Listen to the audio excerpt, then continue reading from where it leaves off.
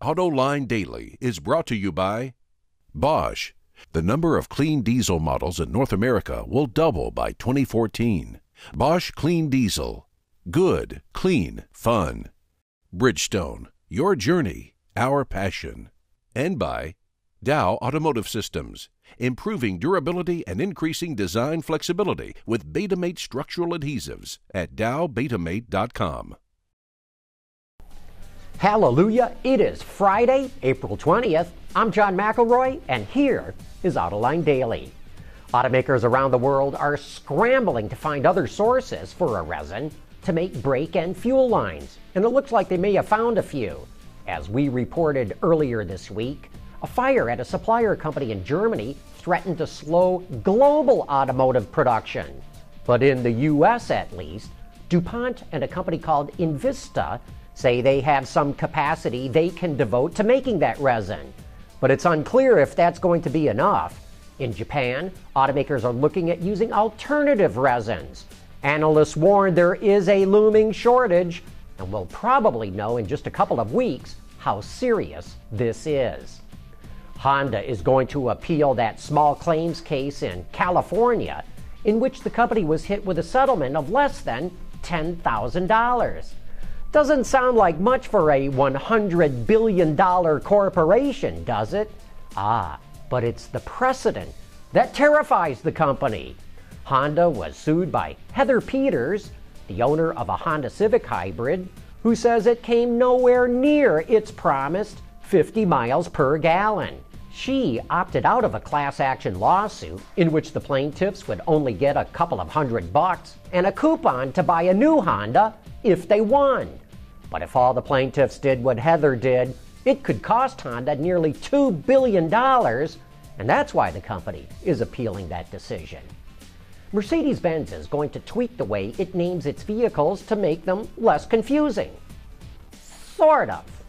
According to Automobile, Mercedes will still keep letter names, but from now on, G is for SUVs and crossovers, C is for coupes and convertibles, and SL is for sports cars. But the upcoming four-door coupe based on the architecture from the A and B classes will no longer be badged CLC.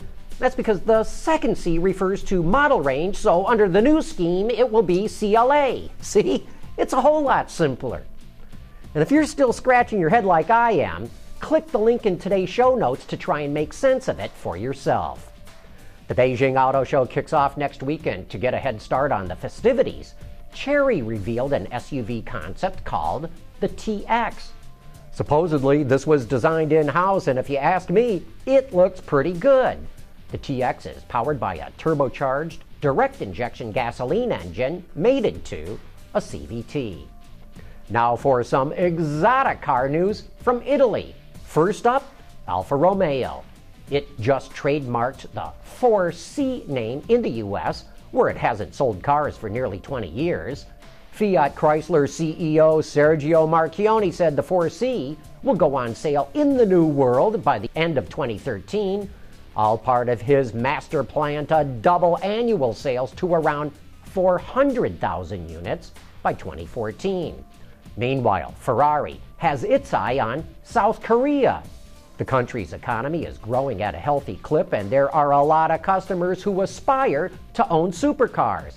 After that, it wants to go to Vietnam, where the number of high net worth people jumped 33% in 2010. Ferraris are also red hot in other Asian markets, including Japan, Hong Kong, and Taiwan. And while we're on the subject of Italian cars, Lamborghini will finally debut its high-performance luxury crossover at next week's Beijing Auto Show. The company hasn't pre-released any official shots of the vehicle, but here's a possible rendition of what looks like an SUV with the front end of an Aventador. They're going to call it the Urus, which probably sounds better in Italian than it does in English. Hey, speaking of performance brands like Lambo and Porsche coming out with SUVs, is it possible they're making a horrible mistake? That is coming up next.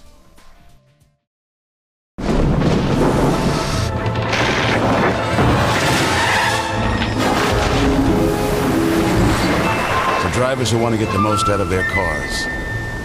It's Bridgestone or nothing. On Autoline this week, my guests are analyst John Murphy from Merrill Lynch and Joe Philippi from Auto Trends Consulting, as well as automobile and GQ columnist Jamie Kittman. One of the topics we cover is whether performance brands like Porsche and Lamborghini are making a mistake coming out with SUVs. Yes, they will make a lot of money right now, but could it hurt their brands in the long run? The analysts, how do you guys see that? Is this going into SUVs wrong for brands like Lamborghini and Porsche? I think from my perspective, it is, to be honest with you. I mean, I looked at that Bentley, monster Bentley SUV, and it's just like so over the top. I mean, clearly it's just an idea of where they want to go with it, but you know, some of the jewelry on the car, the way they trimmed it out, and the front end, even the back end for that matter, was just way over the top. One thing about the luxury market, at least as it relates to the U.S. market, my experience in the metropolitan area here is that it's very, very heavily driven by leasing. So you'll see, and I noticed in my neighborhood, you'll see someone driving a Range Rover that they've leased for 2 or 3 years, and we did the Range Rover thing, now it's time to do the Cayenne thing, and then next year or 2 years from now it'll be time to do an Evoque, if you will. So I characterize it as leasing promotes disloyalty to the brand. Certain people, they'll lease their Mercedes, whatever, S-Class or E-Class forever, but there's a whole cadre of particularly the younger people who love to try new things. So all they want to do is lease it. I've got a $700 a month car payment, as far as I'm concerned, for the rest of my life, and I'm just going to keep trying new things. So John, that must put a real premium on constantly coming out with new product. Yes, it certainly does. I mean, I think when we look what's going on in the industry, just to comment on the luxury CUVs or SUVs, if you will. I mean, I think a lot of these companies are looking at using their current architectures, sort of souping them up a little bit to create these larger vehicles. The Explorer is off the same platform as the Flex and the Taurus, so Ford is doing that. Porsche is doing that. Lambo, I'm sure, is doing that as well. So there might be a real business case here. There's a question of staying true to the brand or making money. I think a lot of these companies might be a little bit more focused on making incremental profits off some of the investments that they've made already. So it's, the enthusiasts might not be that happy with it. The guys who are the equity owners might be happy with it. So it's sort of a push and pull there on the profits versus the loyalty to the brand.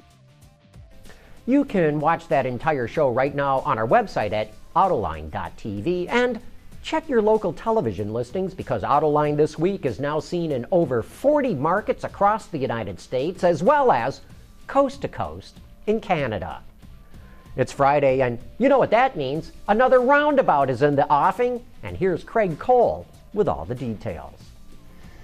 Quick question, what has the powertrain of the future, car-to-car communication, and the design of a Tupolev Tu-144? Well, it's the tractor-trailer of the future, and we'll tell you all about it tonight and some of the other unusual auto news bites of the week at 6:30 p.m. Eastern Time on Roundabout. Our guests are Colin Bird from Cars.com and Christian Conover from Wheelspin.tv. You already know where to find Roundabout and tons of other great automotive content. It's all at Autoline.tv. And that wraps up another week's worth of Autoline Daily. As always, thank you so much for watching, and we'll see you back here again on Monday.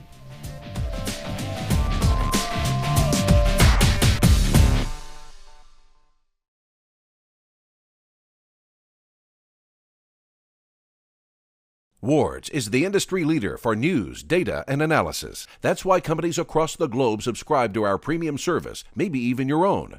Log in for subscriber access now. Check your company's intranet for details and rely on wardsauto.com to keep you informed.